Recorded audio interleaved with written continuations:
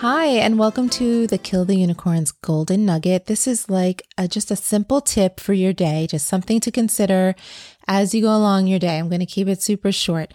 This is Janine Durso, certified life coach, and I want to help you create a life you really love. Okay, so today's golden nugget is have to versus get to. How many times are we like, oh, I have to do this, I have to do that. Oh my gosh, it feels overwhelming, right? But when we switch it to I get to do this, I get to do that, right? It feels so different.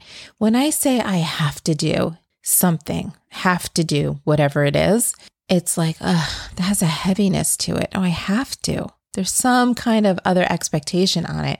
But when I can flip it, no matter what it is, right? Even if it's like, I have to empty the dishwasher and it's so annoying right now.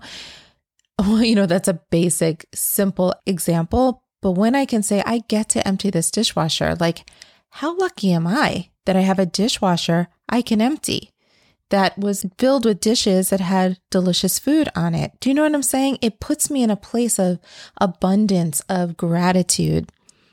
What do you have to do today that you actually get to do? How wonderful that we get to do it. It's just a simple shift of how we look at things and the thoughts we tell ourselves, right? These have-tos have the heaviness, they have the weight of them.